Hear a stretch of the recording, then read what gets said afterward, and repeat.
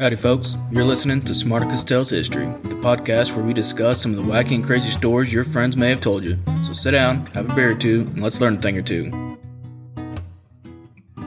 Well, ladies and gentlemen, we are here yet again, and I welcome you back to the show. And this week, we're on episode 8 of Smarticus Tells History.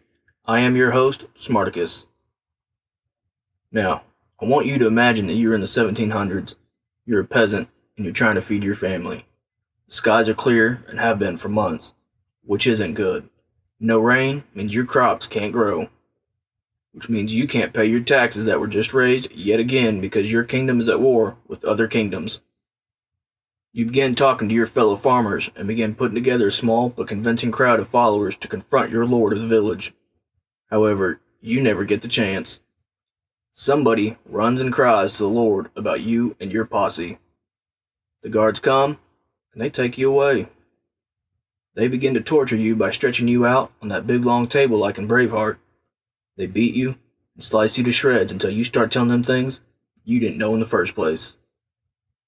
The lord of the town wants to make an example out of you and make your execution public. The problem the lord has, however, is that he doesn't want to simply hang you or behead you. He wants it to be something completely brutal. And then one of the blacksmiths mentioned something new that they had been thinking about. A box that is like a coffin and shaped like a person. Not all that different than an Egyptian sarcophagus. Only we stand ours upright, and then we fill it with spikes and leave little gaps in it so that the blood can drain out when we use it. What a brutal and horrible show that would be. And it absolutely would have been. Except that the Iron Maidens were never used. At least not that history can prove.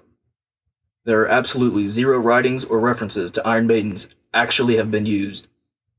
It isn't all that surprising, I suppose. We have all kinds of inventions that are made today that are never used, like the Google Glass or refrigerators that connect to the internet. It would seem that some people just want their refrigerators to just keep things cold. Now, there have been a couple torture devices that were used that were similar to the Iron Maidens. One such device was the one used to kill Marcus Artilius Regulus. He was a Roman general who was captured and tortured by the Carthaginians.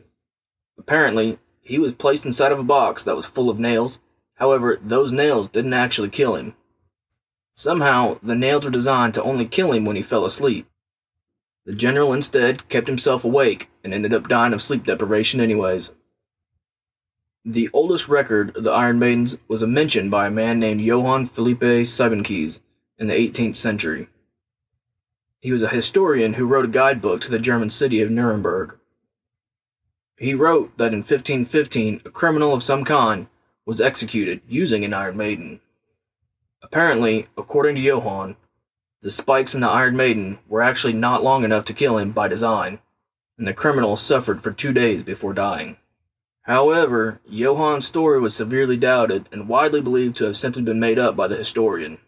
Or that he had simply made a mistake and confused the Iron Maiden with a device that was worn by German prostitutes and poachers for humiliation.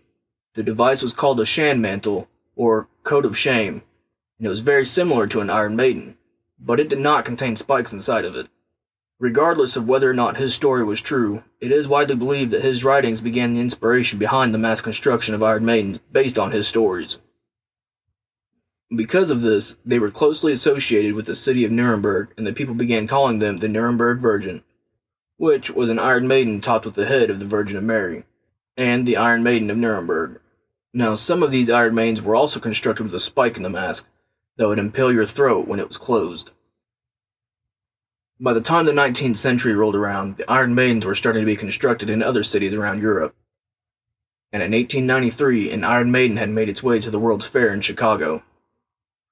Those that were made in this time were pieced together using various medieval artifacts that were found and shown to those that were curious, but for a fee, of course. The more Iron Maidens that were constructed, the more stories began to spread about their origin and how they supposedly were once used during the Inquisition. Some even stating that they were used as early as the 12th century. None of this can be proven, of course. If you are interested in seeing one yourself in person, they are displayed in numerous museums around the world and in Hollywood, of course. There is actually an Iron Maiden on display at San Diego's Museum of Man's Instrument of Torture. Now, There's recently a mention of an Iron Maiden being found in Baghdad at the National Olympic Committee compound. Apparently, at one point in time, the country's football federation was based here, and Uday Hussein, Saddam Hussein's son, was the head of the committee. The story is that the Iron Maiden belonged to him and that he would use it to punish the athletes who underperformed. However, there is no actual proof of this. I hope you guys enjoyed the show, and if you have heard any wacky and crazy stories that you want told here, you can go to our Facebook page at Smarticus Tales History and leave a comment. Now, with that being said, I'll see you next time, and you guys have a wonderful, fantastic, and awesome day. Bye now.